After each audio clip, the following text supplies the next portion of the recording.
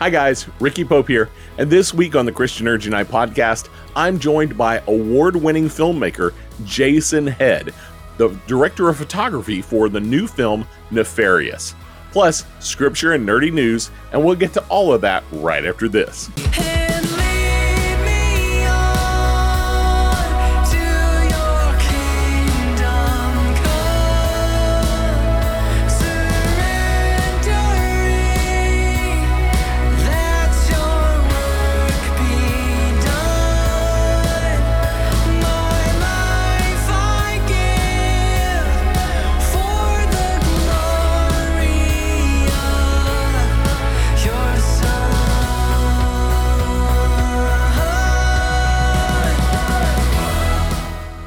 Thanks so much for joining me this week. We have a huge announcement that's coming up soon. Look for it on Star Wars Day, May 4th. Make sure you check out the website, YouTube channel, and our Facebook page and group. I can't wait to share it with you. We will hear more about that on May 4th. This is what some people call Holy Week this week, between Palm Sunday and Easter Sunday. So let's start with some scripture with that in mind. Matthew 27:45 through 54. Now from the 6th hour there was darkness over all the land until the 9th hour. And about the 9th hour Jesus cried out with a loud voice, saying, Eli, Eli, lama sabachthani. That is, my God, why have you forsaken me? And some of the bystanders hearing it said, this man is calling Elijah. And one of them at once ran, took a sponge, filled it with sour wine, and put it on a reed, and gave it to him to drink. But the others said, wait, let's see whether Elijah will come to save him. And Jesus cried out again with a loud voice, and yielded up his spirit. And behold, the curtain of the temple was torn in two, from top to bottom. And the earth shook, and the rocks were split. The tombs were also opened, and many bodies of the saints who had fallen asleep were raised. And coming out of their tombs after his resurrection, they went into the holy city and appeared to many. When the centurion and those who were with him, keeping watch over Jesus, saw the earthquake and what took place, they were filled with awe and said, truly this was the Son of God. So this Friday, we commemorate the crucifixion and burial of Jesus. The disciples were scattered and confused by what was happening, even though he had shared with them previously what was going to happen. Jesus, God's only Son, willingly laid down his life as a perfect sacrifice for all of our sins. One final sacrifice to replace all the imperfect sacrifices that had come before. I pray that each of us will spend some time this weekend contemplating what Jesus did and what it means for us. But remember, as dark as this moment was, Sunday is coming. Before we get into our interview, let's do some nerdy news. Dungeons & Dragons Honor Among Thieves took the top spot at the box office this weekend with $38.5 million domestically, coming in well above estimates, and with $71 million globally.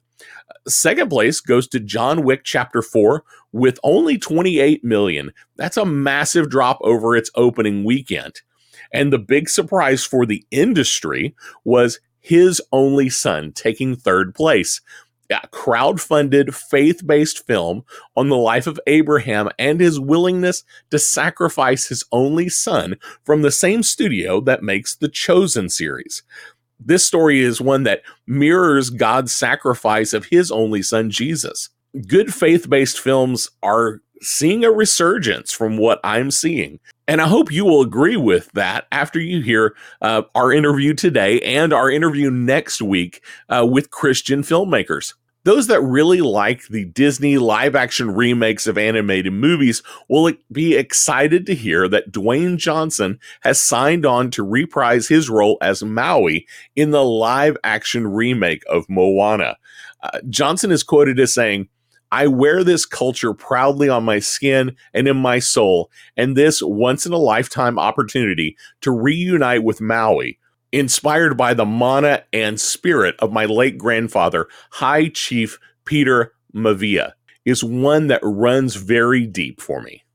The film is just starting development, and we don't yet have a release date for it, but it sounds like this could be a good one. Now let's dive right into our interview with filmmaker Jason Head. Jason Head, it is so great to have you on the Christian Nerd Unite podcast today. Thank you, Ricky Pope. For those who are not familiar with Jason, Jason is a director of photography and a director award winner as well. You've done tons and tons of things, and two of my favorite are actually, you were the director of photography on my two short films. One of them is behind my head right here, Semi-Social. But Jason, tell my audience who Jason Head is. So Jason Head is I don't like to call myself a cinematographer. I don't like to call myself a director. But I do cinematography and I direct. Cinematography for commercials, some narrative work, and direct documentaries, produce and direct documentaries. The last 3 years, I've been doing a little bit of acting as a producer's agent, finding money for projects and connecting individuals who need to be connected to get projects up off the ground. So that's kind of new territory, but not a bad one because I've had a little bit of success in that as well. So awesome. Well, you and I have known each other for quite some time, and I think we probably got connected because of a faith-based film that was here in Oklahoma called Where Was God? And that was that your first experience of working on a feature film? Correct. I was, if I can tell, on Travis Palmer for a second. Yeah, tell the story. I love this story. Go ahead and tell the story. Yeah, so I'm in film school, and one of my professors, Travis Palmer, who we both know, is my cinematography teacher and film sound teacher. And we get to fellowship in after class, and he's a great guy. We both really enjoyed each other. And then maybe 2 years after we started talking, he found me in the hall and he said, "Hey, I'm going to work on a big project. You should come with me, come jump on it." And I just don't remember the professors ever really giving the students opportunity to work. So I was like, cool, yeah, I'd love to. But I was like, I'd have to drop out of school to do that. And so my cinematography teacher, professor, convinces me I should probably drop out of college and go work on a movie. So I jump out of school and I jump on Where Was God? And I didn't know anything about the project other than it was about the tornado that had ripped through Moore, Oklahoma. Knew nothing about it whatsoever. And the first day on set, I'm it's a doc, so we're all kind of doing everything. I'm setting up lights with Travis, and he puts me on audio to monitor, and it was the McCabe's. Oh, okay. That was your first shoot? Yeah, and I had no idea what I was about to listen to. And it was the day they were describing. Such a heart-wrenching story. And I was trying not to cry. And I was like, what did I just sign up for? And it ended up becoming probably one of the most significant pieces of film I've ever worked on. And also one of the most insightful, because I knew in film school I wanted to go into documentary filmmaking. And so it was a big deal for me. And I love, I have a big heart for faith-based content. You don't always get a lot of those rolling around. So I met you, I met Stephen Earp and Brian Cates, and became a little family as we traversed more. And built sculptures and every single thing else we did for a year while we shot. We shot that movie for forever. So, and then I eventually became the assistant editor on that, and I worked with Don Stevens. The guy's just a editing phenom, and Absolutely. And yeah, so I got in the post, and yeah, that kind of launched me into working in the industry, and Brian brought me on to Skit Guys and did everything I could on Skit Guys, and then just kept going. Ended up figuring out how the film industry works, and always being in love with the idea of directing documentaries and doing cinematography. But it took about 5 years of, gripping and key gripping and gaffing to kind of get into that position. So very cool. Now you went out to California and ended up directing a documentary out there as well. That kind of was your story, wasn't it? Yeah. So that was interesting in itself. I think the stories behind the stories I actually do are a little bit better than the actual stories themselves. Yeah, so the film industry in Oklahoma was figuring out what its tax incentive was going to be. So absolutely, we did I Can Only Imagine, and for about 3 years after I Can Only Imagine, it was really dry in the state for work. So I got an offer after we did Unplanned to come out to California, and so we took the opportunity to move out there, and we moved to Redding, and Redding is in like a little horseshoe mountain range. And so this would be the north part. If you go south for 10 hours, you hit Los Angeles. And we get in the U-Haul. I have my wife and my kid, and we're driving for 3 days. We get up over the mountain range. People are zooming past us super fast. And I'm like, dude, people in California, they drive fast. And as soon as we top the mountain ridge and we look out, the entire city's on fire. And so confused, I called the person I was staying with, a guy named Daryl Lefevre, supposed to be staying at his house.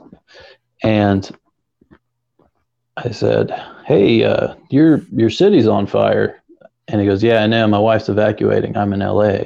And he's like, so I don't know what that means for you staying with us. So I end up calling the only other person I knew in California, which was my buddy Matt. And we eventually go and meet up with him. And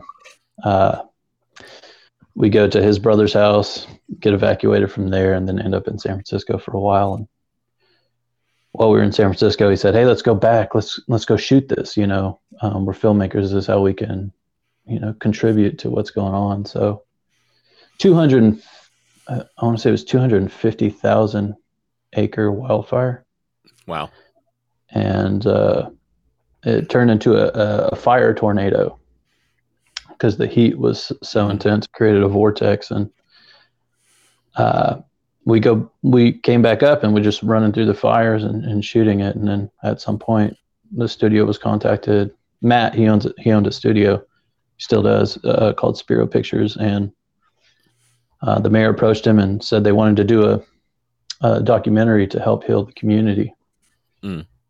And so because I was on Where Was God, they were like, Jason's done a devastation documentary before. And they also said the way that he got to the city was really interesting. So I remember the meeting. I came into Spiro and I sit down and they're staring at me smiling. And I'm like, what's going on, guys? And they're like, the mayor wants to do a story and we want you to direct it. And I said, no. And they were like, why? I was like, I don't know anything about Redding. And they were like, yeah, but that's kind of what we need. Redding is a little political. And they were like, it'd be nice to have someone from the outside looking in. I was like, okay, like I see the value in that for sure. And I was like, okay. And then they said, oh, and we want you to put your story in it. And I was like, guys, I don't like having my picture taken. Like that's not really my thing. And so after like a week of convincing, I ultimately did it, and it turned out to be a success. And won some awards, correct? Yeah. So I'm not like big in film festivals. That's not like my scene. Love the idea of it and love the people who put them on. Just not really my scene. I just want to sell the film and make the next one. But the producers put it in Catalina Film Festival, and Catalina Film Festival is like a black tie event on Catalina Island, and like I couldn't even afford to go. It was that expensive. Yeah, it's one of the bigger film festivals in the country. Yeah. So, and our film was a 30, I think 32, 37 minute film with credits. And I mean, it was going up against, we got selected and it was going up against features. And I was like, that doesn't even make any sense. But it put it in the feature category. And then I found out that our film was up against a film by Frank Marshall, Kathleen Kennedy's husband, the guy who did Raiders of the Lost Ark and Jurassic World. And so I was like, strange, like I'm not going to win that for sure. So didn't even go. I actually came back to Oklahoma to shoot a horror film. And like middle of the night, I got a text, and it was Matt, and he said, "You won." And I was like, "Okay, for sure, guy." I thought he was messing with me. And sent me a picture, and he's like, "No, you beat Frank Marshall." I was like, "No snap, dude." I was freaking out a bit. I was like, "There's no way I should have won that for my little fire documentary," but it won. Sorry, Frank Marshall. I didn't even think that was going to happen. So if you watch Christian Nerds Unite podcast, I'm sorry. Well, so you've gone on to do some other documentaries, and then you mentioned just now you were back in the state of Oklahoma, and you recently shot a horror film. Now, being somebody comes out of your faith background, and you really enjoy working on faith-based films, what was that like working on a horror film? So the film is not being marketed as a horror film. It's a psychological thriller. Okay. Apparently there's a difference. So it's kind of who you ask. But yeah, I don't know what it is about violence and me being pulled into stories with that. But yeah, so there's a film that came to town called Nefarious. And I know the guys who are putting it on. They bought my life story, and I worked on Unplanned with them, and I found out they were doing a story. It was an adaptation of C.S. Lewis's Screw Tape Letters. It was written by a gentleman named Steve Dees, and he is a talk show host on Blaze TV. Mm-hmm. And I thought it was a really cool idea. I hadn't really read the whole script. I read about half of it before they started, and came in early production, and they were looking at a few cinematographers to DP the film, and my name was in the hat, and I was kind of like, I haven't done anything this big. It was a couple $1,000,000, and I was like, I don't know if I'm quite ready for that. So I said, you should call somebody else, and I gave him a name, and they called him, and he came in and jumped on the production, and Well, anyways, you know, God did an incredible job. Came in and made the thing really really shine. Lookbooks and all that stuff, and we go and we shoot in an active live prison for 3 days. And yeah, there was actual prisoners staring at you while you're setting up lights and Wow, that's got to be shooting. And unnerving. it, I mean, you know, I'm not going to say I was comfortable, but I grew up around some colorful characters, and so I was probably a little more at ease than most. And yeah, we shot there, and then on the fourth day it was a Monday, returning off the end of the week, and apparently there was a strike. Now, I know what unions are and kind of the idea of them, but I've never been involved in a union strike. So I showed up for work, and I think like 85-90% of the crew was gone. Wow. And I was super confused as to what the next step was. And so I don't know at what point, but the production ended up continuing, and somewhere in that they pulled me in the office and they said, we'd like you to be the new DP. And for those who may not know that term, what is a DP? So director of photography. So yeah, pretty much the guy in charge of all of your camera department and grip and electric department. And so you make it look the way it's going to look. Essentially, yeah. You're kind of the main visual guy. Yeah, you kind of bring the director's vision, you bring it to the screen with camera work, lighting, grip work. You work with all the other departments to kind of carve out, like scenic, how it's going to break down the colors and stuff that you use on your sets and whatnot. And it's a very technical job. It's probably the most technical job on set. And I was a little confused when they asked, because I was like, man, I thought I already said no to this, and now it's here it comes again. And so I was kind of like, hey, I didn't want to do this before there was a union strike, and so I'm gonna have to go pray about this and call my wife and figure some stuff out. So yeah, and I actually called the original cinematographer, the DP, and I talked to him and just kind of said, hey, I love you, like this was something for you and they're moving forward type stuff. So so I made sure I didn't, I did the best with the situation that I had, and tried to honor, the original guy despite the situation. And then I came back in the office and I said, okay, I think I'm good to go. And they said, great. Here's a script. You have 2 days to prep for 80% of a film. And I was like, I didn't even think about that.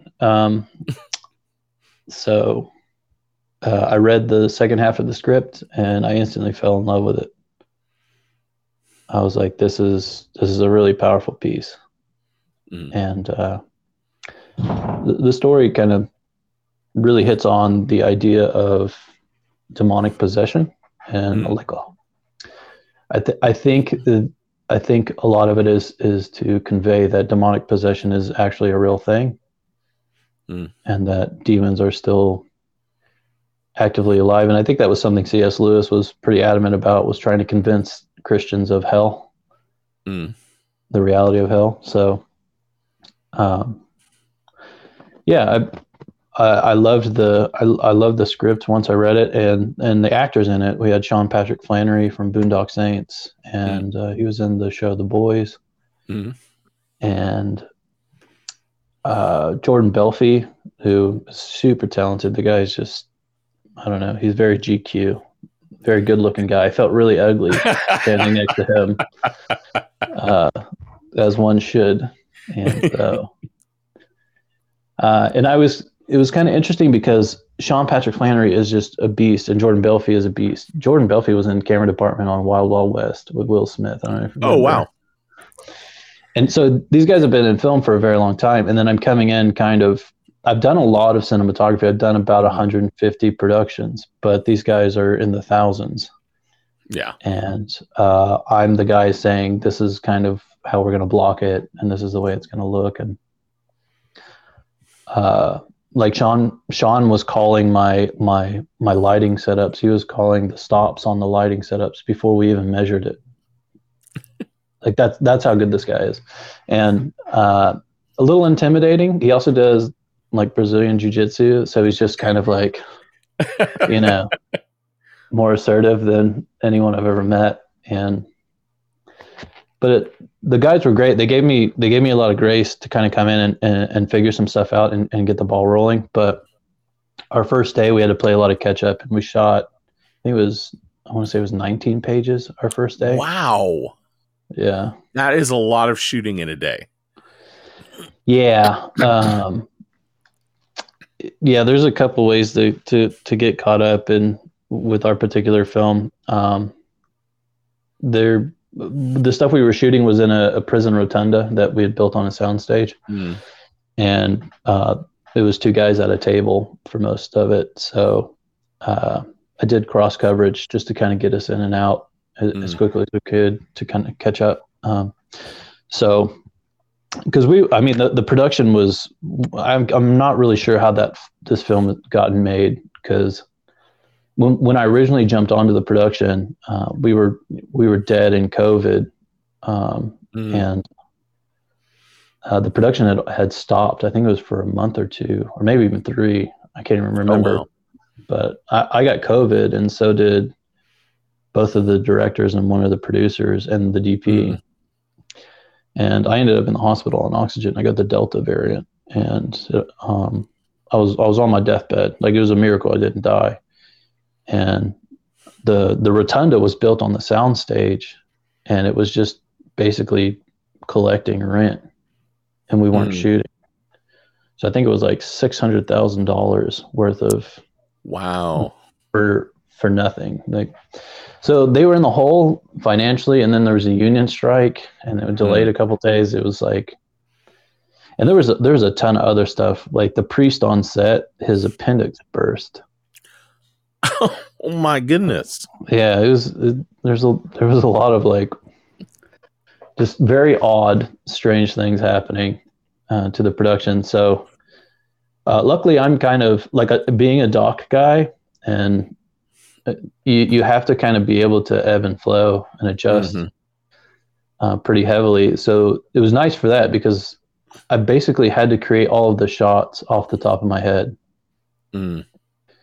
So I would shoot for 10, 12-hour days, however long we were shooting, and then I would go home and I'd map out the next day, like a generalized map, read that and fall asleep, get a couple hours of sleep, and then come back and do it all over again. And it was tough, and I wasn't drinking caffeine at the time. I quit drinking caffeine, so that was not a great time to get off caffeine. I mean, it was tough. So, but we got it in the can, and we should not have. And we had a good team. We had, like, you ever seen that movie, The Replacements? Yeah. So that's essentially what our crew was just a bunch of randos who had never worked together came in, and man, they hung in there with us, and we shot with a crew that was about half the size of the original crew.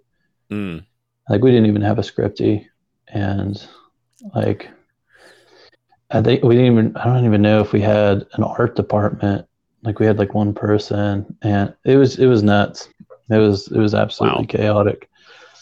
But I just kind of put my head into the work and kept going and tried to make sense of all of it. And there was a lot of politics happening around the film, and there were people texting me from all over because of what was happening with the union strike. And yeah, it was crazy. It was nuts. And but we got it in the can, and I still haven't seen the finished product yet. Um, so And I'm it's pretty supposed to be excited for coming that. out in just about a month, April 14th, I believe it is. And the film's called Yeah, Nefarious. yeah. Now, you and I we've talked about filmmaking off and on for several years. And you've done a lot of different things like you've described. Um, and when you and I talked early on, it was apparent what you really wanted to do. You wanted to be the director of photography. That was what you wanted to do. Now you've directed, you've won awards. Is director of photography still where your heart is?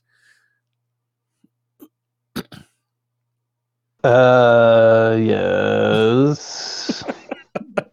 Depends on the production. Um, so cinematography as a whole is kind of cruel, honestly. Hmm. And because I've produced and directed a lot for the last 5 years, I realized cinematography is something you always have to study for it because there's Hmm. technology is always changing, and then someone Hmm. finds like a new theory, or there's like Alexa comes out with a new camera and it's the color science on it is just vastly different, and Hmm. they're not huge changes, but you're also like one of the biggest parts of the budget. Hmm. So the stuff you really want to shoot with, one, it's hard to get your hands on, or it's really expensive and your budget's actually this, so you got to pick, do I want to shoot on a Alexa Mini and get shoot on working on zines, or do I want to invest in all my glass and shoot on a Sony FX3 or something? There's you never actually it's never actually what I mean, unless you're Roger Deakins, it's never actually what you want it to be. And to even get to that point, you have to do a lot of productions, but you're also sitting around waiting for someone to give you a job, or Hmm. networking like crazy to try and get a job. So Hmm. it's very stressful. And I realized like I wanted to be able to tell stories I feel like should be told. Hmm. And there's movies like you ever watch a movie and you're like, how did this get funded? Yes. Who Yes. who gave this money? I kind of there was a point in my career where I was like, I feel like I'm I could tell the story just a little bit better if I had a little bit more control over the story. Hmm. And the next step in that would be obviously directing. Right. And so the best stuff that I created was actually what I directed. And I realized there might be something I should really pursue in there. So I got kind of serious about it, and then popped off my first feature length called Fighting for Daybreak, which Hmm. is on Apple TV. You can go watch it on Apple TV, Amazon Prime. Shameless plug. Uh, and there's an element, and it was something I really saw in two people, and that was Travis Palmer. I saw how a person can really marry themselves to a story and allow it to change them and affect them, Hmm. and they can wrestle with concepts and then bring that to an audience, and it can begin to heal them. And I thought that was really special because I remember growing up, and my dad was always kind of like a stressed out guy. He's just kind of a high tension person, but he would laugh like crazy and get really excited when he'd watch old black and white movies and mobster movies. And I realized like film can bring dead people back to life. It can heal hurting people. Stories can do so much. And I wanted to be a part of that. I feel like it was really special, and I couldn't find anything better to do with my life than to help people feel alive again, and to heal, and to cry when they need to cry, or laugh when they need to laugh. I thought that was just a wonderful. I couldn't find anything more significant to do with my life than to tell stories. So, and then the second person was Brian Cates. Watching Brian Cates do what he does is kind of magical, because he doesn't just do one thing. Like he knows all of it. Like he could shoot an entire movie by himself. Not that he would want to, but he could if he wanted to. And he's always questioning why something is the way that it is. And it was kind of like watching, I don't know, if you had a Roger Deakins in Oklahoma, or, what's another person that's really good at their job? Spielberg, watching someone so intentional about what they're doing. It was kind of inspiring to say, like, that guy gets it, and that guy has done his homework, and he cares. And also the way that both of those people treated their crew.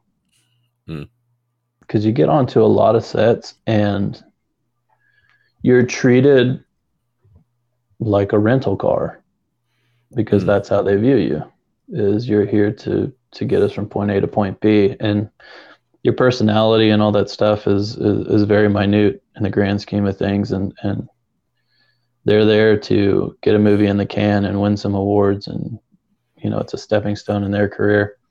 I felt like that was just disingenuous. And I was like, if I have the ability to lead a crew, I don't want them to feel like that.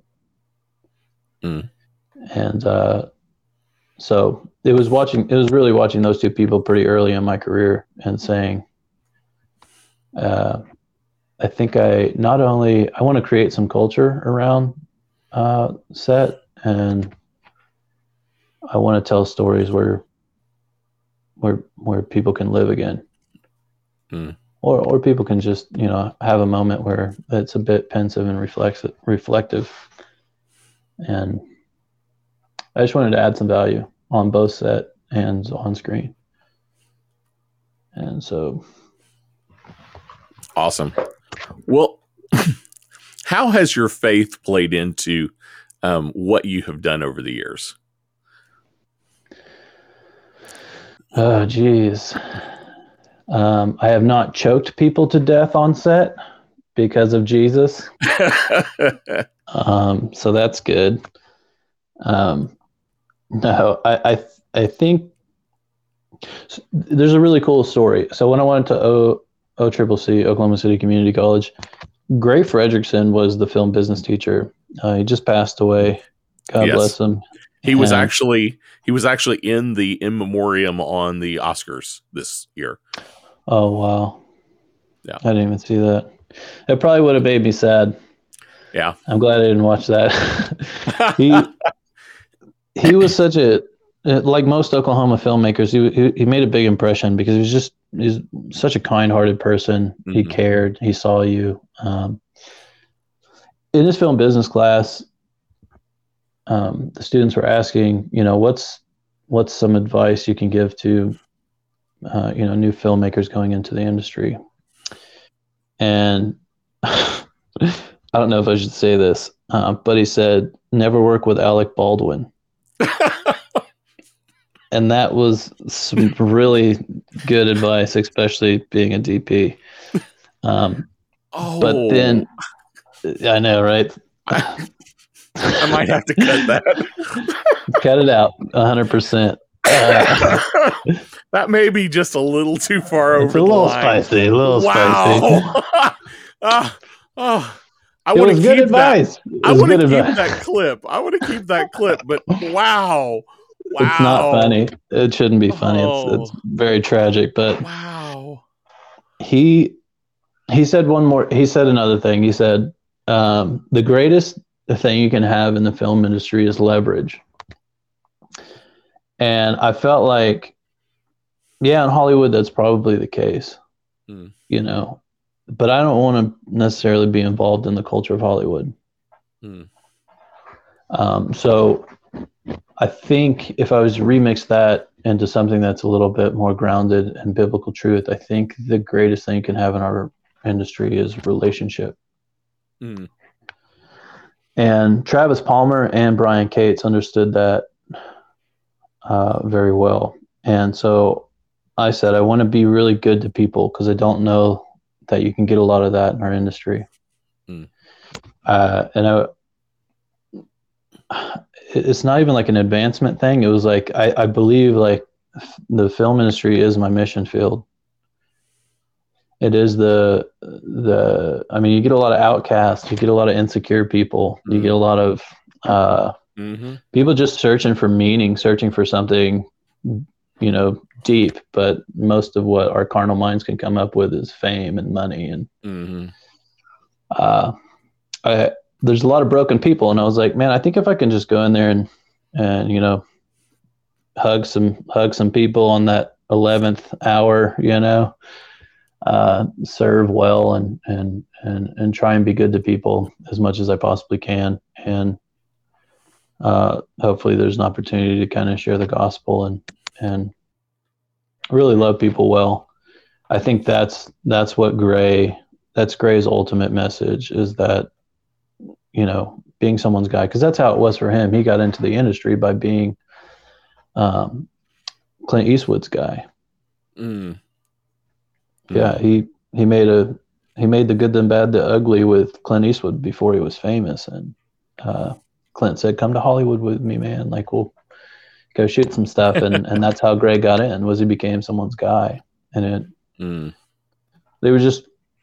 dudes who loved each other, and they ended up making movies together, and so that's kind of my big ambition. I know there's like a lot of things you can win in this industry, like Oscars and Emmys, but I think my ultimate goal is possibly to make movies with my friends the rest of my life. Wow. And that would be satisfying for me. And I knew going into documentary filmmaking, I was probably going to live on a teacher salary. So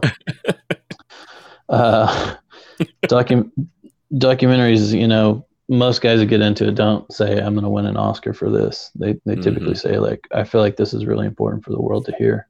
So,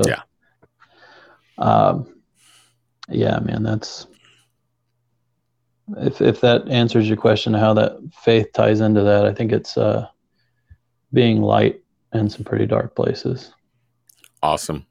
Well, you have, I have loved all of your work, and personal thank you for making my very minimal shorts look so much better than they ever could have been. So thank you for that personally. But let me ask you this. Possibly some of our listeners might be interested in getting into filmmaking at some point. What's some advice what's one bit of advice you'd give to somebody who is thinking about the film industry might be something they want to do in the future? Geez. Other than run quickly. I was about to say, it's not what you think it is. 100%. And there's no way you could really communicate that. Yeah. But film has a particular way of weeding people out. So I think it was something like 1 in a million people actually that enter the film industry actually make a career out of it. 1 in a million. So, and you get like when I went to film school, my head wasn't really in the clouds. I had done photography for a while, and I'd actually acted in a feature film, and I had more screen time than anybody else in the film. So I'd done a bit of work. But I felt like a lot of kids that were there, they were wanting to become Lars von Trier or Keanu Reeves or James Cameron. And that's great, but I don't think we realize what it actually takes to do that. And it's not learning how to tell stories better than anyone else. That's not what that's. It's kind of like who doesn't flinch and who can be consistent and sacrifice more than anyone else. And that's probably the people that will make it. Mm. So if you're wanting to go into the film industry, I'd say make sure your character, that you really put as much time into your character as much as you do put it into learning your craft. Mm. Because it will chew you up and spit you out, especially if you have the wrong intentions. Mm. Not only will it chew you up, but it'll also overtake you. Mm. Because lights are attractive and cameras are attractive and money is attractive. And I've been offered a lot of gigs to do stuff I would never morally agree to. Mm. And I've been offered a lot of money to do stuff film wise. And at the end of the day, you really need to know what's important for you, especially as a faith-based filmmaker, because 90% of the stuff that's made in this world doesn't agree with what's inside of you. Mm-hmm. So I'd say stick close to the Lord, listen to the Lord, do whatever he tells you to do. That's what I did. And trust him. And don't feel like you've got a better plan, because you don't. And love everybody, man. Even the people who are really tough. Even the transpo guys, man. Just they're so difficult, but love them too. Love the PAs, dude. Serve everybody. Do that, and you'll do well. You'll do well. And most people get hired because of trust, not because they're talented. And if people like you, and you make those 20-hour days a little bit brighter and better, I think that goes a really long way for opportunity. Awesome. Any last words for us before I let you go? So if you guys want to check out the newest film I worked on coming out, Nefarious, you can go to whoisnefarious.com and check that out. And if you'd like to see Fighting for Daybreak, you can find that on Apple TV and Google Play Movies and Amazon Prime. But yeah, you can see. And if you'd like to see Stronger Than Car, the fire documentary that I made, that's also for free on YouTube. Awesome. Well, Jason, it has been a joy having you on the show. Thank you so much, and thank you for being my friend over the past few years. I'll collect a check later. I'm just kidding. Love you, Ricky. It was great connecting with Jason and talking about filmmaking. Jason has been a good friend of mine for many years. Don't forget to check out the links down in the show notes below and go see Nefarious on April 14th. Well, that's all I have for you today. Don't forget to like, subscribe, follow, click all those links down there. That way you'll be informed anytime we put out new content. And you can find all of our social links to our YouTube channel, and to our online store at ChristianNerdsUnite.com. If you enjoy the show and really want to help even more, consider becoming a Patreon. We've changed all of our Patreon levels last year, and every level has some great benefits and makes a huge difference in the kind of ministry we're able to do outside of the show. Supporters will also get to hear exclusive stories of believers we're serving around the world through our ministry partners. To check it out or to partner with us, go to patreon.com/ChristianNerdsUnite or ChristianNerdsUnite.com and click on the support menu. Before you go, I do want to leave you with this blessing from Romans 15. May the God who gives endurance and encouragement give you the same attitude of mind toward each other that Christ Jesus had, so that with one mind and one voice you may glorify the God and Father of our Lord Jesus Christ. We'll see you next week. Blessings. Hey.